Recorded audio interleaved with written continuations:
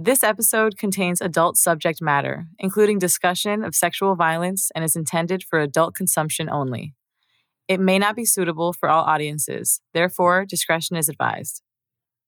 This call and your telephone number will be monitored and recorded. One of the reasons when I talk about feeling like I had a responsibility to do Surviving R. Kelly, it was because there was a way that our cultural memory was beginning to dim around the crimes that not only he had committed, but that he was becoming more egregious about committing.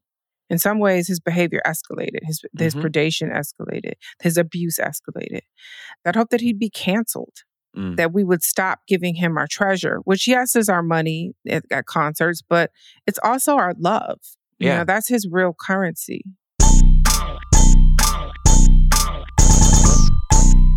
Abolition is healing, accountability, transformation, community, constructive systems, resources. Abolition's hot. Creating systems that do not perpetuate harm. It's a belief in a better world. This is Abolition X. Yo, what's going on, y'all? This is Abolition X, the show where we bring abolition to the culture. I'm Vic Mensa. I'm Richie Reseda. And I'm Indigo Mateo. Today, we're talking about sexual violence. Sexual violence. Harmful or unwanted sexual acts directed against a person, regardless of the relationship to the survivor or victim. A lot of people don't know that the system not only fails survivors of sexual violence, but often ignores and even criminalizes them. We'll be talking to legendary writer and filmmaker Dream Hampton, who executive produced Lifetime's documentary series, Surviving R. Kelly. And we'll be talking to our friend Laura, a sexual abuse survivor currently serving 50 years to life in prison. It's the way so many survivors are behind bars. Mm-hmm. And that's why I'd be looking sideways when people are like, we need prisons because survivors need prisons. And it's like, wait, survivors are literally on both sides of this. Mm-hmm. You know, like, I feel like we really need to stop pinning survivors against incarcerated people. Yes. Matter of fact, 79% of women in U.S. prisons are survivors of physical violence, and 60% of women in U.S. prisons are survivors of sexual violence. So it's like the norm. It's not even like sometimes survivors are people who are incarcerated. It's like most incarcerated women are survivors. There's a whole organization, Survived and Punished, that does work around this very conversation and specifically works with criminalized survivors who are violated twice, once by the original harm doer and then again by the system. And I just also, with this conversation around sexual violence, I just really wish that we would stop taking the approach when it comes to rape. Because I feel like everyone's like, oh my God, no, I would never rape someone, bro. That's crazy. I don't have to do that. I have a car and a job. It's like... That's facts though, yeah. Like, that's how people talk about rape. Like you can't get like close to someone with a 10-foot pole with a conversation about rape where I feel like I have been in line with what we're all mad about. You know, it's like everybody's like, hey, racism, colorism. Like, I feel like for me to say, yeah, I have been called out for colorism before. And I learned XYZ. I wish more people would take that approach when it comes to sexual violence. Because it is such a shame sandwich on both sides. Like, people who commit sexual violence, like, that's the last thing people ever want to admit to. But I feel like since people don't admit to it and there is no accountability and, like, the only quote-unquote accountability that we have is, like, go to prison and, like, or die or something, it's like, okay, great. But now people can't come forward and be like, yeah, I did rape you. I'm sorry. No room for accountability or honesty. Right. And, like, I feel like that accountability and honesty would do so much good for, like, people's healing, but also just, like, for our culture in general. So we can, like, start naming the problem. Yeah. Like, everyone has an uncle, cousin, brother, homie, someone who they know has committed an act of sexual violence. Yeah, and all sexual violence is not rape. Sexual violence is a spectrum of things too. Like, I've definitely pressured women to be sexual. Like, I remember I was 17 and me and this girl were making out and I kept trying to, like, take off her shirt. And she would like be like, no. In my mind, I was like, well, I just haven't made out with her long enough for that to be appropriate. So I'm gonna just keep trying like every 5 or 10 minutes. But it was honestly, when I look back on it, it was giving creep. Like it was giving like, no, this person is just not interested in that. They just want to kiss. And I didn't realize that till years later. I actually wrote her as soon as I got out of prison, had Instagram. I saw she like followed me and she was like being hella like kind in my comments, like just regular. And I DM'd her immediately and was like, yo, like when we were kids, we were making out. I was trying to take your clothes off. You kept saying no. Like that shit was super creepy. I never should have done that. And she was just like, don't mention it. Like it's all good. Like we've grown past that. And we're still friends to this day. Going back to that quote, the small is all, it's like, it's not fair to just let those moments constantly go by, which is why I feel like a lot of even the carceral feminists are like, it's not fair for rape to just happen and there'd be no consequences. Facts. And I really do agree with that. Same. Like there has to be some type of change, like stop business as usual. That needs to happen every time someone is raped or someone is harassed or someone is touched inappropriately. And I think what we're offering with this conversation is like, how can business as usual stop in a way that it doesn't trigger another cycle of violence? Right. Especially because the prison system itself is sexually violent. Right. A strip search is sexual violence. Like when adults are strip searching children, that's gross. Yeah. That's not okay.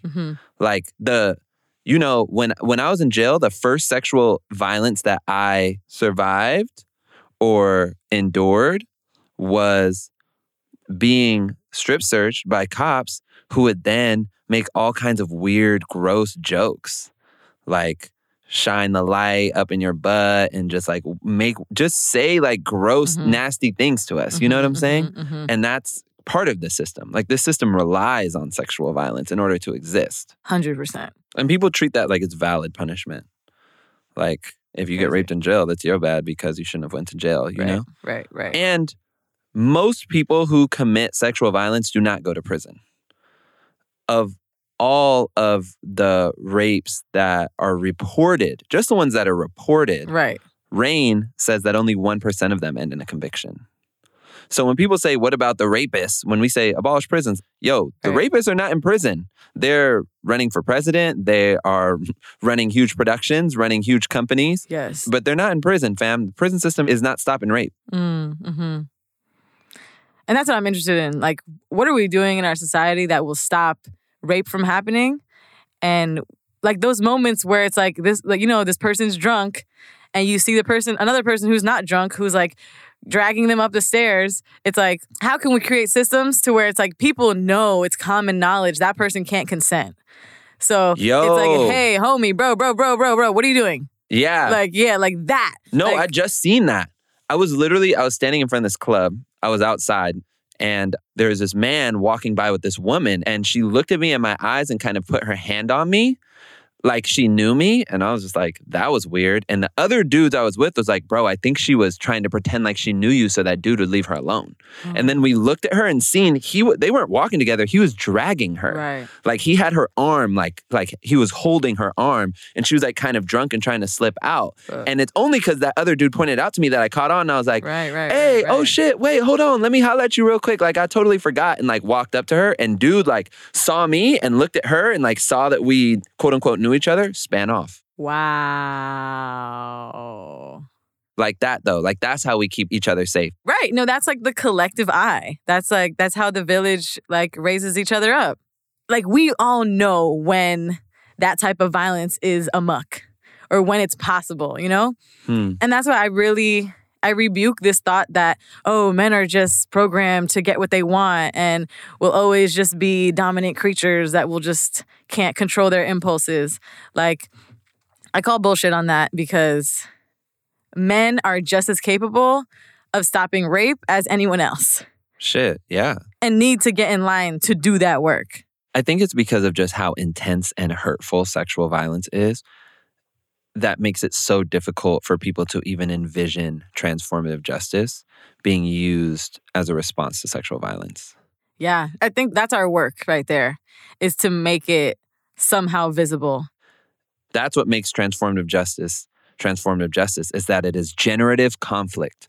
People think that abolitionists, people who believe in transformative justice, we don't want any conflict. We just want to ignore problems. Or we don't expect conflict. Right. No, we're saying let's make the conflict generative. Let's make sure that the consequences of this action actually better the situation going forward. And that's not what the prison system does. Word. I was reading this chapter of Mariam Kaba's book, We Do This Till We Free, called The Sentencing of Larry Nassar Was Not Transformative Justice. And it's a difficult concept to unpack, right? Because everybody's familiar with Larry Nassar, the doctor for the USA gymnastics team who was guilty of heinous sexual assaults. And he was sentenced to 40 to 175 years. And the public was largely supportive. And the judge says something to the effect of, I just signed your death warrant. And there was an article written in The Atlantic called The Transformative Justice of Judge Aquilina, who sentenced him. And so in the book, Mariam Kaba is saying that this is not transformative justice and that it's a predicament that we find ourselves in as abolitionists, that we don't want to be seeming like we're rape apologists or, siding with those that commit this intense wrongdoing. But also, we can't say that our ideal is abolition and then clap and applaud when somebody's given 2 life sentences. And I think what was interesting in this chapter was that she spoke to the fact that most people who commit rape will never see their day in court. They won't be tried. They won't be convicted. They won't see a cell. Right. And by sentencing Larry Nassar, we're not actually, as a society, getting any closer to justice for rape victims as a whole. We're not getting closer to eradicating rape from our society. But it's still difficult because it makes me think about R. Kelly. And I'm like, what are we going to do about Robert? You know what I'm saying? Like, I'm from Chicago, you know? So when I was a kid, I was not ready to let go of R. Kelly, you know? And I remember being, maybe 15 years old, and I used to argue. I don't know what my argument would have been, but I used to really argue on behalf of R. Kelly, being like, I'm rocking with R. Kelly. But a lot of people in Chicago are definitely rocking with R. Kelly. And although I'm by far not one of them, I'm also like, it's tough because when I hear R. Kelly's getting beat up in jail, part of me is like, my instinct is to be like, yeah, great. You know what I'm saying? I remember one time TMZ asked me, I was downtown in New York and I'm crossing the street. TMZ asked me a few years ago, maybe 2016, they were like, Big Man, so what do you think about R. Kelly? And I was like, I think R. Kelly is the scum of the earth and they should throw away the key. These are pretty much my exact words. And then I saw R. Kelly somewhere outside and, I ain't gonna lie, he was real big too. I ain't gonna lie. He was like 6'3", and I come in the party and Ludacris is like, hey, Vic, R. Kelly right over here. I was like, oh, shit. But, that's besides the point. The point here is that what do we do? What do we do about R. Kelly? Because I'm not feeling him, but also, do I think he should die in prison? This is where it got complex for me because when I thought about R. Kelly's story and I think about the documentary Surviving R. Kelly, they do talk about his experience with sexual abuse. Word. Being sexually abused as a child. Being sexually abused as a child. And it sounds like it was someone like an uncle or someone, a trusted, authority figure. And so right there, like from a young age, that sense of like authority, that sense of belonging, that sense of worth, that sense of right or wrong, like that's all up in there to me.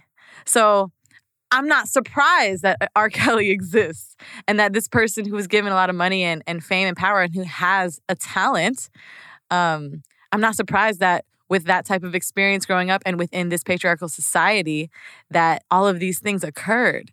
But at the same time, like, I'm just so interested in zooming out, right? Like at like what are the conditions that allowed this to go on for this many fucking years? And I think that's the abolitionist conversation. I just think it's important that when we talk about someone like R. Kelly or anybody who's caused harm, abolition is not saying you have to forgive R. Kelly. Abolition is saying we should not be committing more harm. That's it. That's our only requirement as abolitionists, is to not do more harm and not do more violence. Whether it be Larry Nassar or R. Kelly, the level of violence they've created, there's no threshold in which it now becomes okay to do violence to them from an abolitionist lens. See, now I think that for R. Kelly to be separated from his power to continue to do the things that he had been doing, I think that would actually be good. Yeah, for that was him. needed. And Shout out to the Mute R. Kelly organizers. That's exactly what they were seeking to do. Hashtag Mute R. Kelly, founded by Kenyette Barnes and Oronike Odeleye, is a grassroots movement started in 2017 with the goal of ending R. Kelly's ability to abuse women and girls by boycotting his music. I love what you said about how do we just not continue more violence and more harm? Because I think when someone is harming and has so much unchecked power, and someone who is in their toxicity, who's in their violence, how do we get that person out of that cycle so that doesn't happen anymore without harming them or desecrating their humanity? I think it's in our intentions. You can say, yo, I'm going to take you away from the people who you might potentially harm, and my goal is to destroy you.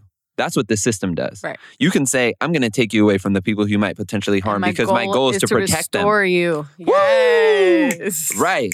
And that's a different, that's the abolitionist proposition. I think that what is a powerful perspective here is shifting from putting all of our focus and attention into the individual perpetrators of acts of violence and harm. Yes. And putting more focus and attention into creating structures that protect and help people heal. You know what I'm saying? Right. There's so little space in our communities really structurally devoted to educating and helping people that experience these types of harm. And I want to say, there's so much rage around R. Kelly. There's so much anger towards him. And I feel that anger as well. Watching that fucking documentary was so triggering and so hard. And for everyone who's just kind of using this, these different individual perpetrators, like you're saying, as talking pieces, it kind of irks me because it's yes, be mad at these individuals, but also be mad at your homie who's a pimp. Right. Be mad at this patriarchy that you live and benefit from all day, every day. Be mad at the music industry that exploits women. Be mad at the things that, we low-key comply to because it serves us or it helps us. Right. R. Kelly has not harmed more people than everyday rape culture has. Yet we celebrate everyday rape culture. And we condemn the individual. This is where the penal system and penal ways of thinking really fails us. Because if we had an abolitionist system that actually responded to harm and sought to solve it, then little child, 12-year-old Robert, would have had somewhere to go before he grew up to be the predator that is R. Kelly. Yeah. But because back whenever that was, the 70s, all of our money was going into prisons and cops, there was nowhere for him to go. So he grew up to be somebody who has now harmed hundreds, maybe thousands of people. And that cycle continues. People look at abolitionists like we're fluffy hippies that just want to be nice to everybody and don't want to hurt anyone's feelings. That's not what this is about. It's about actually investing into what keeps people safe. And when you introduce punishment and shame, it gives something for people to run from. And there is no room for accountability and safety where there is punishment and shame. Coming up, we're talking to our friend and incarcerated organizer, Laura. Mom deserves the best, and there's no better place to shop for Mother's Day than Whole Foods Market. They're your destination for unbeatable savings, from premium gifts to show-stopping flowers and irresistible desserts. Start by saving 33% with Prime on all body care and candles. Then get a 15-stem bunch of tulips for just $9.99 each with Prime. Round out Mom's menu with festive rosé, irresistible berry chantilly cake, and more special treats. Come celebrate Mother's Day at Whole Foods Market. This call and your telephone number will be monitored and recorded. Hey, Laura.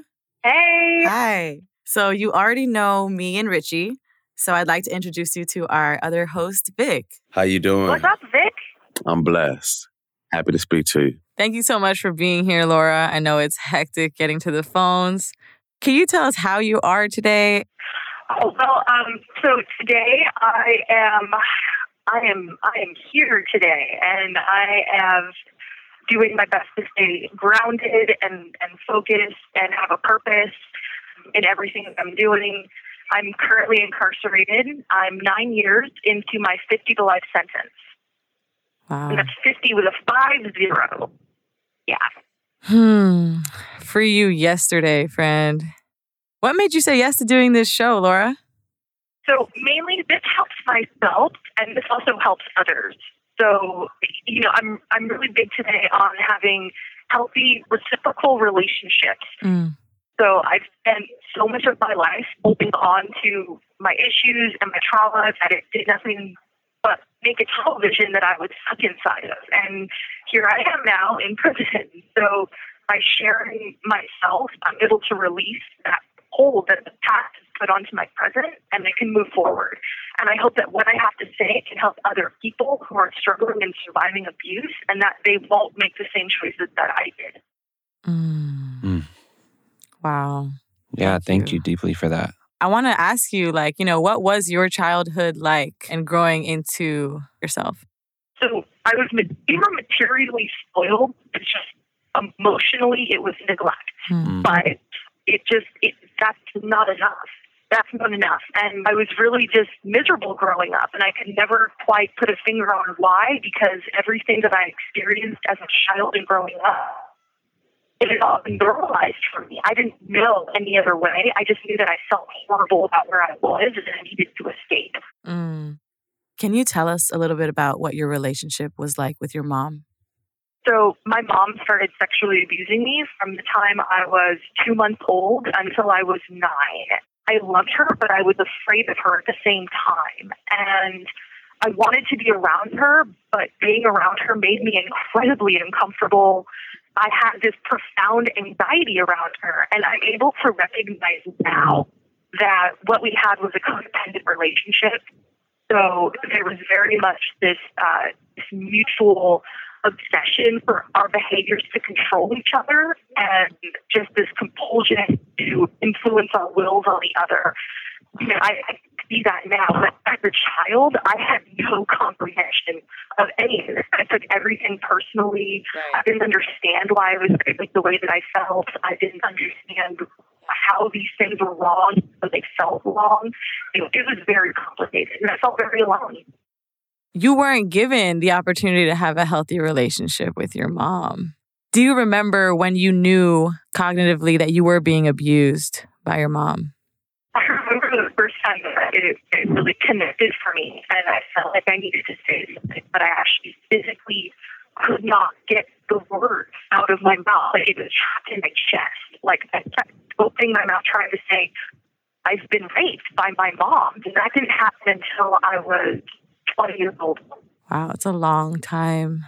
Yeah, I spent so much time, again, with just that, that child trying to fix things the best way that I could figure out. I very early on started using and abusing substances. I started using alcohol and opioids by the time I was 8 years old, because I figured out by then that combination worked. No idea of how dangerous it was, and I just knew that it helped me to escape. That's all that mattered, was escaping. So I was very much, not just stuck in trauma from my abuse, but then from my substance abuse that came from that. I had no maturity to handle any of it. So that was how I responded. In the beginning, you talked about how you wanted to share yourself and how you are so open to sharing your story because you don't want people to do what you did. So can you tell us about that? Yeah. It feels like there's no rhyme or reason to it. It was just an avalanche of responding to horrible stuff. Mm-hmm. Like, I had no direction. Mm-hmm. My inability to see the future, much less like a happy or a normal one, it overwhelmed me. And I couldn't stop thinking about killing myself. I couldn't stop being obsessed with punishing everything for being a part of why I felt so horrible. Like, I really wanted to the whole world be as destroyed as I felt. Yeah. Basically, I thought it would be a really great Valentine's Day present to kill myself. And so in true codependent fashion, I asked my mom for help. I made up this whole lie about how, I just started college this spring semester. I left a notebook at my boyfriend's house. She agreed to drive me over to my boyfriend's house, and I stole his gun. I stole his .45. I didn't want the .45. I wanted the 9 because I felt like I would be able to hold that against my chest and pull the trigger without the kickback, breaking my hand. But I couldn't find it fast enough. And so I'm like, well, I know exactly where the .45 is, so that's what I went for. And I had already spent so many years stuck in the suicidal, homicidal fixation between myself and my mom. The only difference this time was that I had a gun and I used it. She came into the house that I was sharing with friends at the time. So I asked her to wait in my bedroom while I was in the bathroom. And I go to my bedroom, and there was something in that moment, just seeing her sitting on the end of my bed. And I'm just looking at her. And that's when all of these feelings started to come back up again. And it was right then when I'm holding the gun in my hand that I'm like, oh my God, like, you're going to do this? Survival instinct is a son of a bitch. I went immediately from I need to die to I feel this way because of her. And it immediately flipped.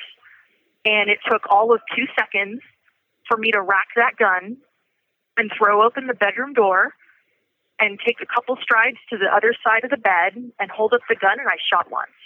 And there was nothing after that. There was nothing I could have done. I stood there and I watched her die.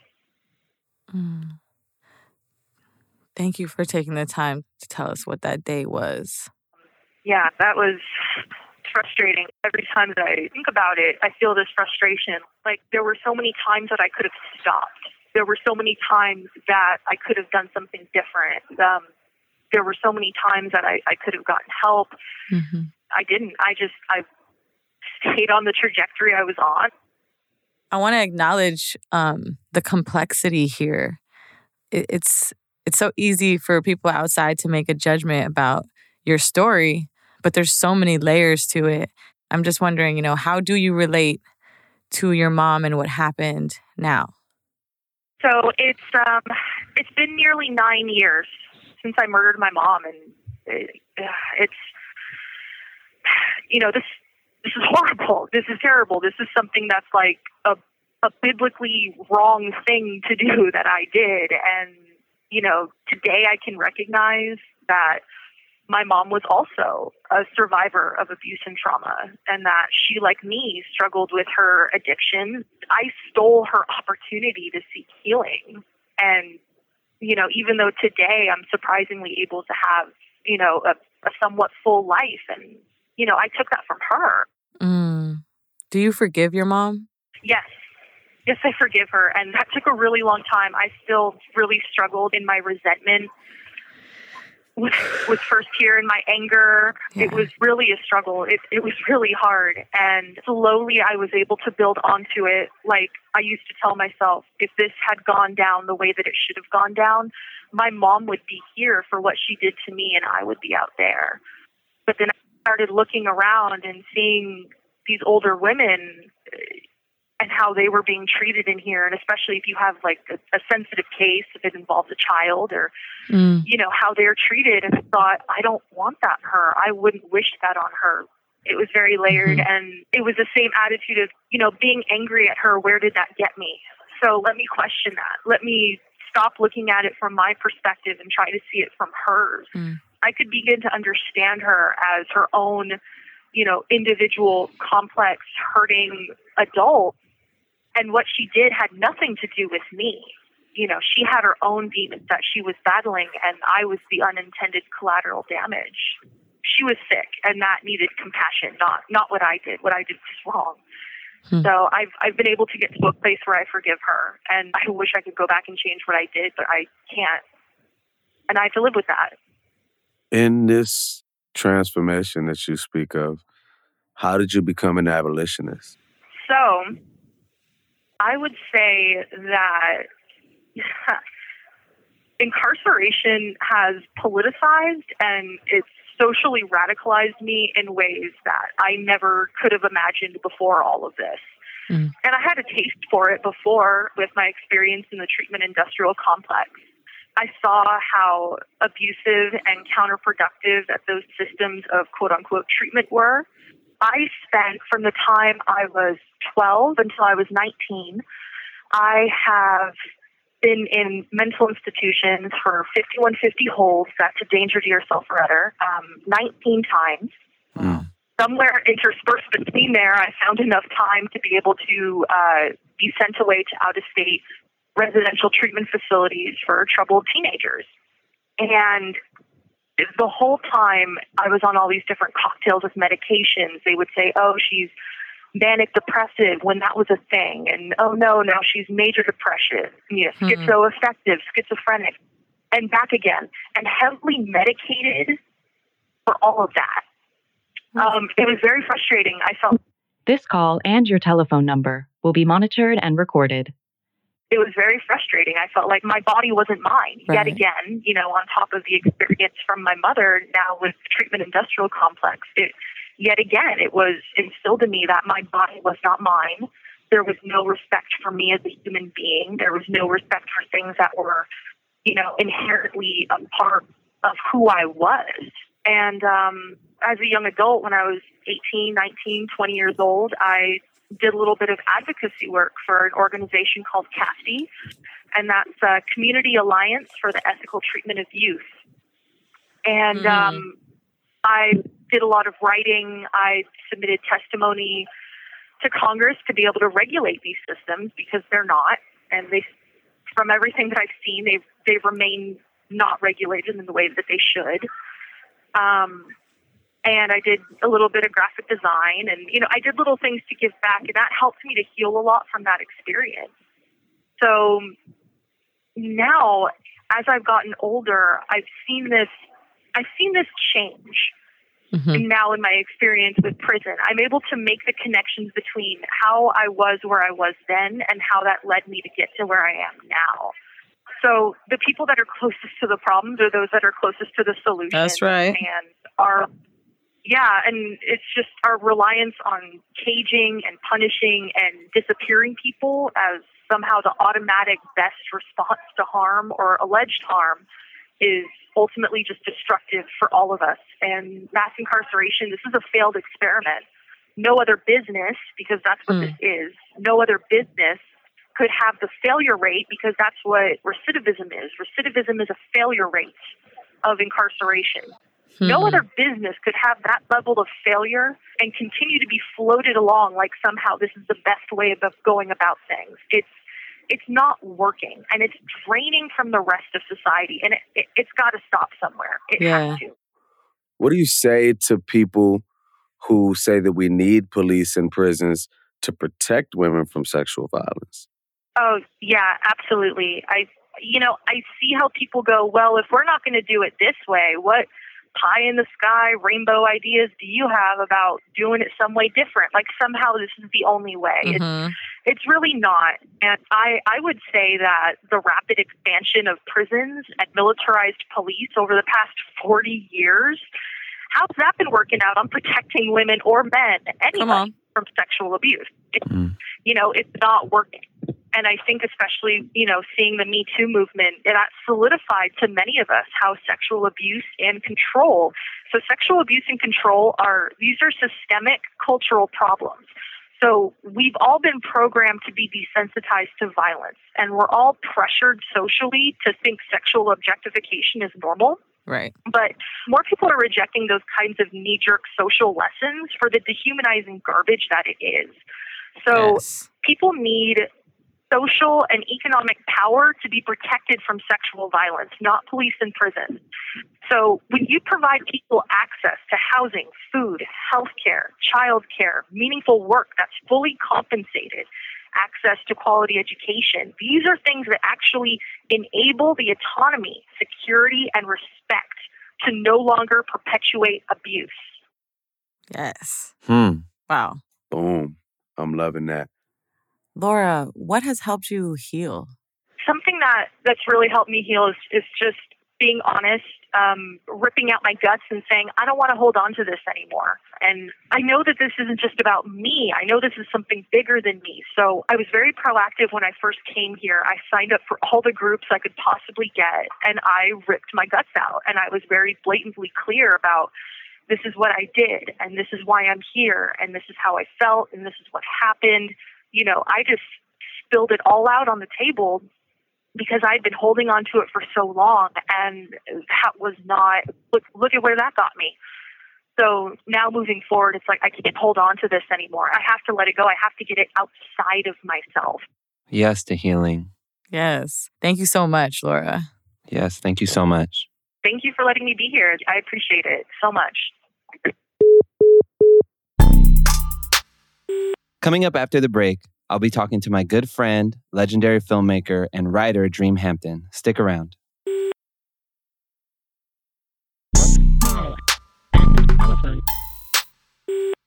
What's the big old deal, y'all? This is Abolition X, where we bring abolition to the culture. And today I have the honor of sitting down with my good friend, Dream Hampton. Hi, Dream. Hi. Dream is a producer, a director, a writer who has been using her work and platform to protect Black women and girls for decades now, and is very much recognized for her work producing the docuseries Surviving R. Kelly, which came out on Lifetime in 2019 and has really found itself back in the news given R. Kelly's recent trial for his sexual abuse and trafficking of Black women and girls. So I'd like to start kind of at the beginning of our relationship. The first time I ever spoke to you, I was writing you from prison. Mm-hmm. And you were rescuing women from R. Kelly's house. I was not rescuing women. I was producing an episode where one of the mothers, we had flown her out to Los Angeles to interview her. And she got wind because there was a video on TMZ of her daughter in Los Angeles at the same time. Mm-hmm. And she was like, oh my God, my daughter's here too. I know what hotel this man stays at. I think I know where my girls are. She went and rescued her daughter. And we got that on camera. But yes, it did involve it was a day-long thing. And I remember getting a letter from you and telling our mutual friend Patrice. And Patrice probably very dramatically was like, she can't write you back. She's out here rescuing.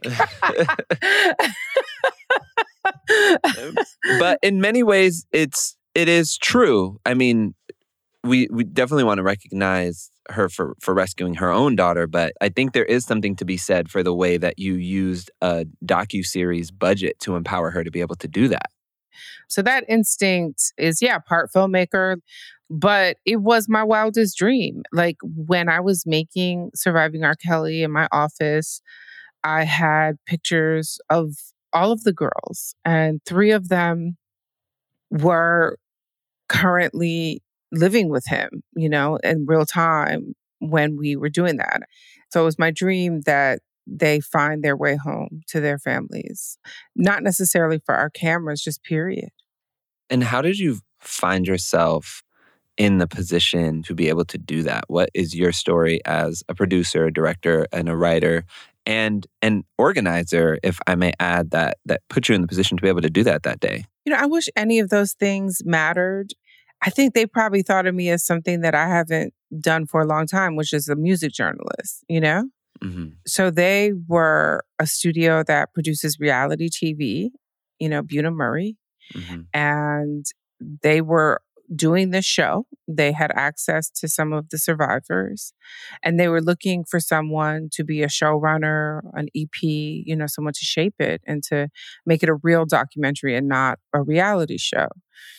I was suspicious about that. I was like, y'all don't make documentaries, you know? Lifetime don't make documentaries. Buena Murray don't make documentaries. Like, are you sure? Because I don't want to make whatever Lifetime just made about Aaliyah. And I'm definitely not making whatever y'all are making, keeping up with the sisters who are married to Kanye in their bikinis or whatever. And so I say that to say they had not looked at my other work. I made Black August featuring Asada Shakur. I hate to be like all behind the Oz curtain. Is it okay? Because I know that you are trying to figure out how to make work in Hollywood or film and TV. And I don't know, there can be a laziness, quite frankly, when these people are like trying to figure out who they're even working with. And so they had this idea of me as a music journalist. And I haven't been a music journalist this entire century. So I had to put aside what they wanted or why they had called me. And I had to think about why it was important to do this work. And you're right, as an organizer, you know, I can't honestly say that gender crimes and like sexual violence and gender violence have been at the center of my work. Black girls have always been at the center of my work. But as an organizer, my work has been around prisons and policing. Of course, women are also centered in that work.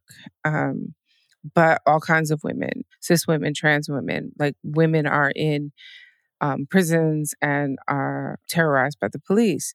But I knew that I could do this. I knew I could tell the story. I knew that this story deserved to be told. And I knew that it was the right time to tell it. It was the right time 20 years ago. But I knew that there was a movement that was gaining momentum and that there were these devices and these platforms that may make things different than they were in 2002 and 2008 and in 98, you know, because R. Kelly's been doing this for a long time and we've known about it for a long time. And I wasn't always on him like I should have been, you know, when he married Aaliyah, quite frankly, I don't know what I thought, that it was like whatever that euphemism we have, May, December. A May-December romance is a term used to describe a romantic relationship with a considerable age difference.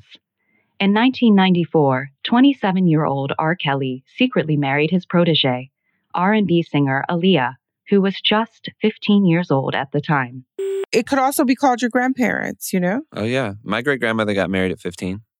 Yeah, exactly. So I can't say that I knew that him supposedly falling in love with Aaliyah was predatory behavior. What we should have seen is that it was grooming.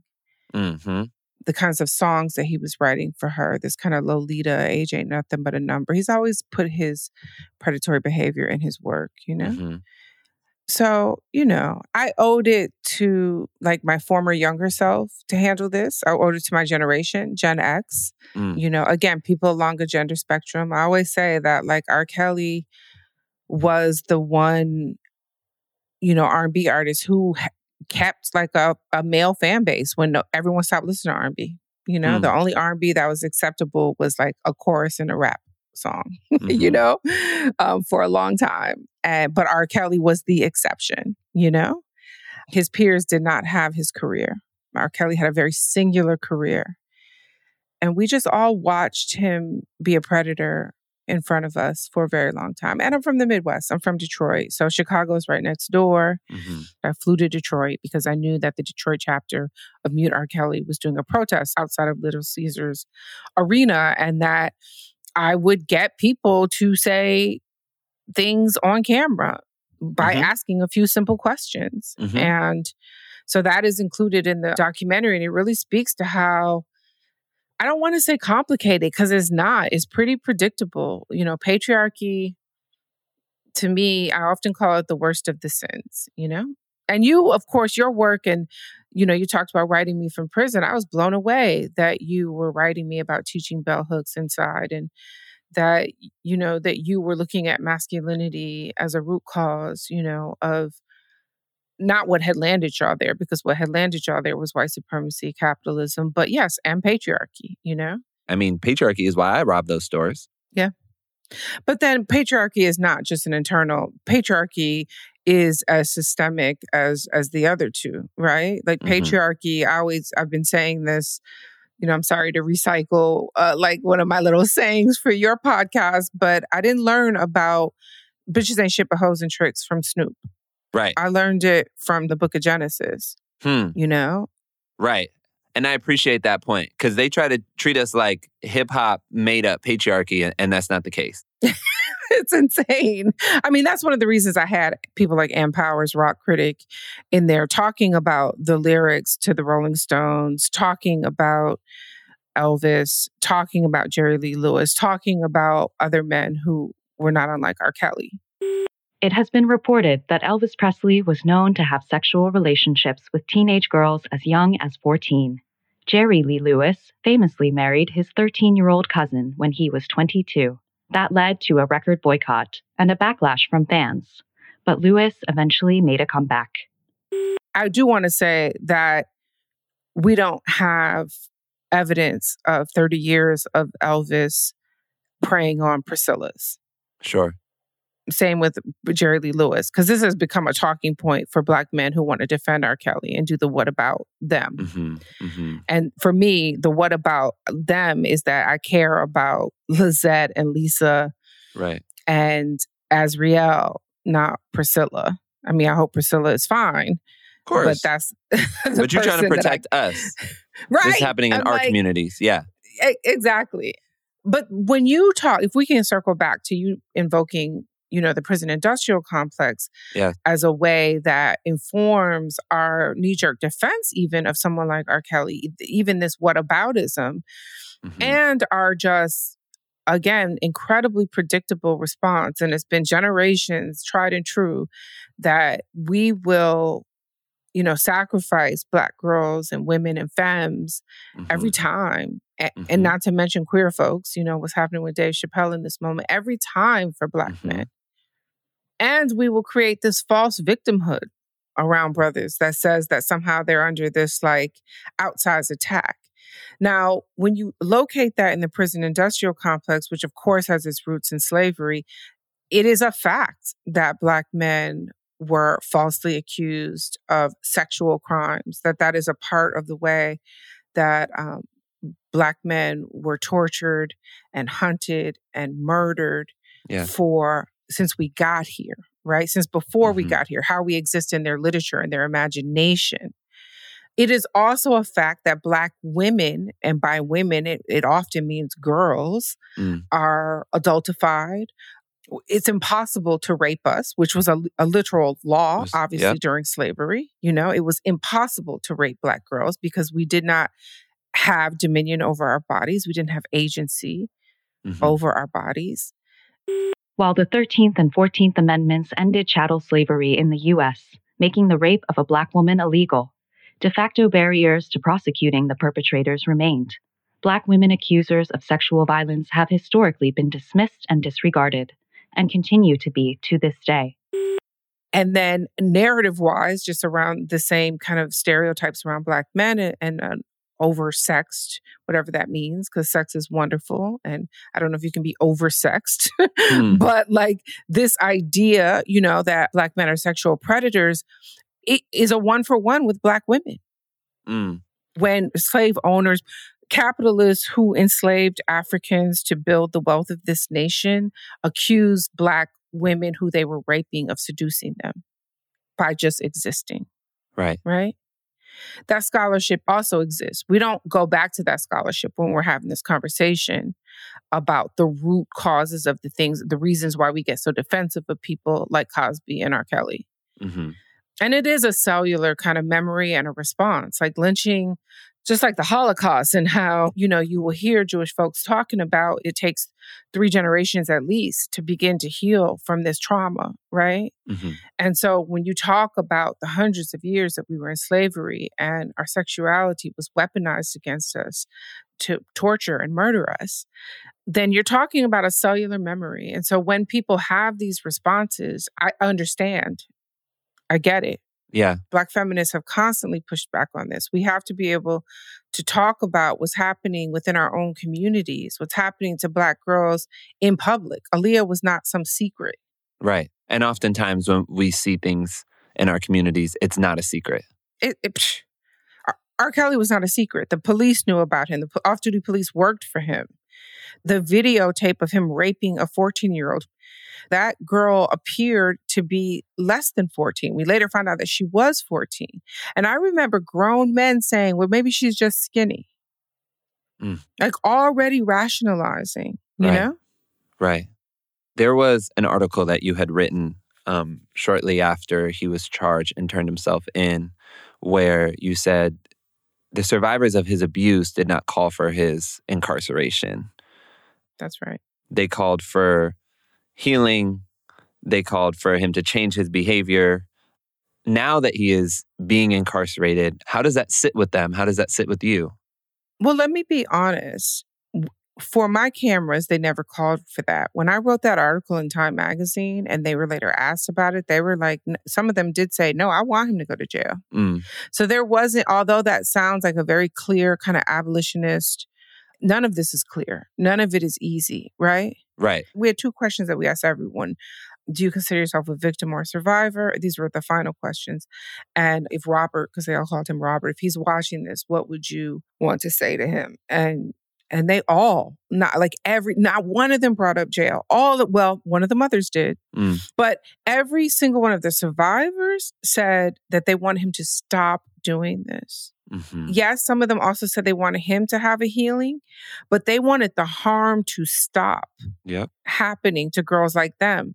Because I was interviewing generations of women. I was talking to women who had the same experience in 98 that Azriel Clary was having in 2018. A lot of folks say that we need prisons and police in order for it to stop. They would say, well, now it's stopped. R. Kelly's in jail. Now his abuse has stopped. First of all, prisons are not rape-free places, you know? They're definitely not. Yeah. Abuse is happening within prisons. R. Kelly's story begins with him being raped and abused. So I don't know that it has stopped for him, that it will stop for him. I think that even if to not get, because that can be not sensational, but that can be lurid in a way that I think doesn't even begin to talk about the horrors of prison, right?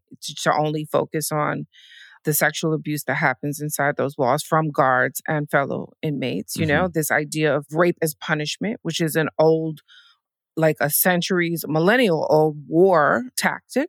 Yeah. So rape as a tool of oppression is an old one. Like prison rape jokes are still seen as culturally acceptable to this day. I probably stopped making them 10 years ago, and I'm not young. Yeah. You know what I mean? So, yeah, I had to unlearn that, like, old. I'm an old woman. You know what I mean? I'm in my 30s still making prison rape jokes. Like, what? On Tupac's album. When Tupac was making Me Against the World, I was in the studio and I was the only woman in the studio, and Pac was like, get in this booth, you know, we about to freestyle or whatever, like a skit. He was on his way to jail and I made a drop the soap joke. Yeah. It didn't make it onto the album, thank God, because I wasn't young then. I was 25, you know, and had already had a lifetime of experience with the prison industrial complex. But your initial point about like people's experience with the prison industrial complex is informing their compunction to defend R. Kelly. It has to do with, yes, this history of slavery. Yes, this history of lynching. Yes, this history of a narrative of African men and men of African descent and indigenous descent, by the way, being sexual predators. But it also has to do with this real idea that Black people and people who have had any historical contact with the prison industrial complex, that it is not a site of justice. I've been in prison with people who were still committing sexual violence in prison. Of course. The system itself commits sexual violence. A strip search is a non-consensual act. And if you think cops aren't making weird butthole jokes and stuff when they're strip searching people, then you're just, you know, you're not tapped in with reality. So given all of that, what does stopping his behavior, what does a path to safety for these survivors look like, not just for R. Kelly, but for all of the folks who are committing sexual violence in our communities today? It's almost too big a question, so I'll deal with kind of R. Kelly. And my answer is actually a patriarchal one. It would have looked like peer checking. It didn't happen. Everyone saw the O2 tape or knew about it, because if you didn't see it, you knew that Dave Chappelle did 2 skits about it. You knew that South Park did a joke about it. You knew that the Boondocks did 2 episodes about it. That's how I learned about it in middle school. Was from absolutely. the It was in Chappelle the show. cultural Yep, it was in the cultural conversation. As an organizer who fights to get rid of cops in prisons, how do you feel about R. Kelly being incarcerated? It's not my right to feel away. And I have to say that I was honestly numb. This system is not sophisticated that someone who cannot read or write like R. Kelly wasn't able to game this system, which he did in 2008. When those charges around child pornography connected to him raping the 14-year-old on the 2002 tape that we all saw or knew about happened, he was able, through his attorneys, to have a strategy where he delayed that trial to 2008. Right. In doing so, he did a couple of things. One, he made sure that should that victim take the stand, she'd be 20 and not 14. The other thing that he was doing was keeping her close to him, which isn't that hard to do, to keep a 14, 15, 16-year-old thinking that she's in love with your 30-fucking-year-old ass. So she thought she was in a relationship. He paid her parents off. Again, capitalism. So first of all, I didn't expect that there would be charges. I thought, one of the reasons when I talk about feeling like I had a responsibility to do Surviving R. Kelly, it was because there was a way that our cultural memory was beginning to dim around the crimes that not only he had committed, but that he was becoming more egregious about committing. In some ways, his behavior escalated, his predation escalated, his abuse escalated. I'd hope that he'd be canceled. That we would stop giving him our treasure, which, yes, is our money at concerts, but it's also our love. Yeah. That's his real currency. So you're hoping for canceled, or that we'd stop giving him our cultural capital. Or call him in. If you can't do that, then call him in. Right. I was hoping that we could be reminded of the kinds of crimes that he was committing in real time. And so I didn't have an expectation around an arrest, around a trial. So when the charges come, I'm afraid because he's already outwitted the system before. When I first talked to you, you said that you were not an abolitionist. That was probably 3 years ago when I first got out of prison. Are you an abolitionist now? I probably said I don't self-ID as an abolitionist. And I feel like all labels, not to be too esoteric about it, but when you take on that work, it's real work, Yeah. And there's an ethic to it. And I'm just too wavering on it, Like, I don't know. I have too many planets in Scorpio. Kind of vengeful, Like, I mean, I'm a full Scorpio. I got 3 Scorpio placements. Yeah, so I sit up at night thinking about ways that people could die, Woo. But none of those fantasies include prison. First of all, Frederick Douglass's picture is in my bedroom. You know what I mean? Like, Harriet Tubman is a hero. Like, these were abolitionists. Even John Brown, that's my favorite white boy in history, right? So and prison slavery, of course, Abolitionists are also doing the work, and this is why people like Mariam Kaba and Ruthie Gilmore are so important. And now Derricka Purnell and Patrice are all offering these alternatives, these ways forward that involve investment. And I don't want to say in prevention, but investment in dismantling, quite frankly. But I do feel like there's a degree of prevention, because even as we were talking, when I was like, how do we keep our community safe? Your answer was for men to hold men accountable in predatory behavior. Now, a lot of people who are really bought into the system will say, sexual violence is happening right now. How do we stop it right now? But it's not very linear. It's actually more circular. We need to, at least the abolitionist idea is, we need to change the conditions and culture that create sexual violence, that stop it happening in the future. We understand it's happening right now as we speak. And those interventions will help in those moments too. But see, men intervening with other men is inherently patriarchal. It's saying that, in a very, I think of it as quite Greek, that when you look at women as just vessels for reproduction or whatever, as they did in Greece, of course, the people that you truly love are going to be other men, the people that you truly listen to, the people that you build with. I don't have to take it back to Greece. I was in Brooklyn at the Fort Greene Park when the 5%ers used to build, and the earths would just be there to maybe feed them and definitely be quiet while the gods built. That might be a hip hop reference. 5%ers. The 5% Nation, also known as the Nation of Gods and Earths, is a Black nationalist movement founded in Harlem in 1964. The 5%ers believe that only 10% of people in the world know the truth of existence, leaving 85% of people ignorant and under their rule. The remaining 5% are said to know the truth and are charged with enlightening the 85%. My uncle, he stripped the women in his church of all teaching duties because of a verse in Timothy, and my grandmother had taught him the Bible. So this idea that who you poly with, who you build with, poly, that might be too old for you, that phrase, but who you politic with, who you I was like, I don't know what that means, but I'm a nod. Who you politic with, who you build with, who you reason with, to use a Rastafarian term, that there's other men, that the wisdom of other men counts more in your estimation. That's a patriarchal construct. If I'm Audre Lorde, I'm saying you can't dismantle the master's house with his tools, right? So my solution to your question is inherently patriarchal. And so even there, I feel like I'm failing. I don't know. I just don't know if I agree with the idea that it's patriarchal for men to hold each other accountable. I would say that that's anti-patriarchal because accountability doesn't exist within patriarchy. It's not a patriarchal idea. Silence and domination, that's what patriarchy gives us, is domination. Because ultimately, it's just about who is safe to criticize. Like when I talk to street harassers on the street, it's because I know this nigga ain't finna try me the way that he might with you. And that's really what I'm relying on. I hear you. It's a strategy. It's not a solution. I guess that would be the short answer. I hear that. In a word, what is abolition? Abolition is imagination. It's a belief in a better world. It's like living in a parallel universe, like building that parallel universe, even as you deal with the realities of this cruel, fucking perpetual crises that are created by capitalism, patriarchy, and white supremacy.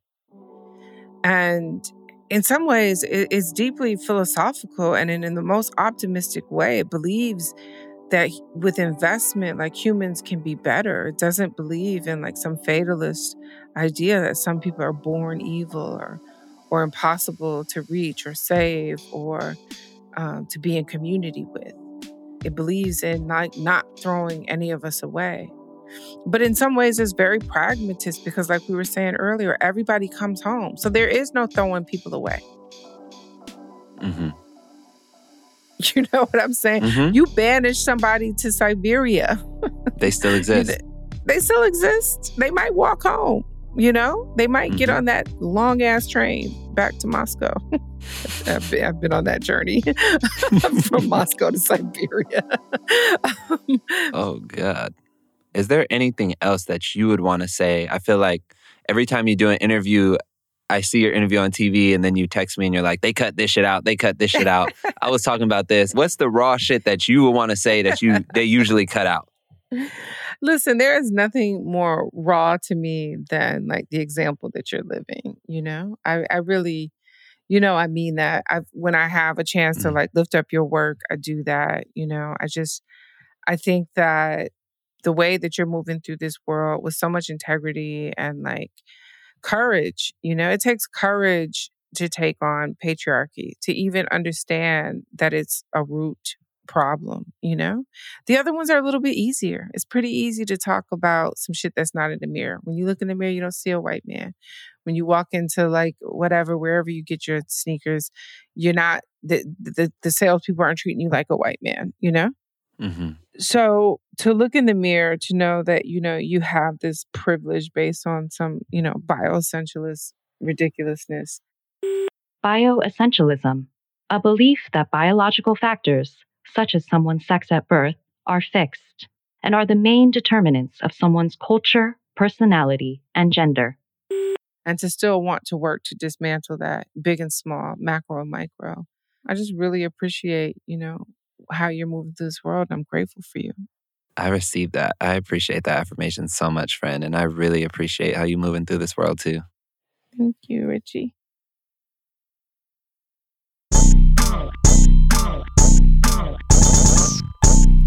before we go, make sure to check out our show notes for today's episode. We've got links to resources for survivors and our families, as well as a link to the Miriam Kaba article that Vic mentioned at the top of the show. Plus, you can check out Dream's 2010 film Black August, a beautiful documentary about Black liberation and hip-hop. And hey, hit the follow button. Come on, it's not gonna hurt you.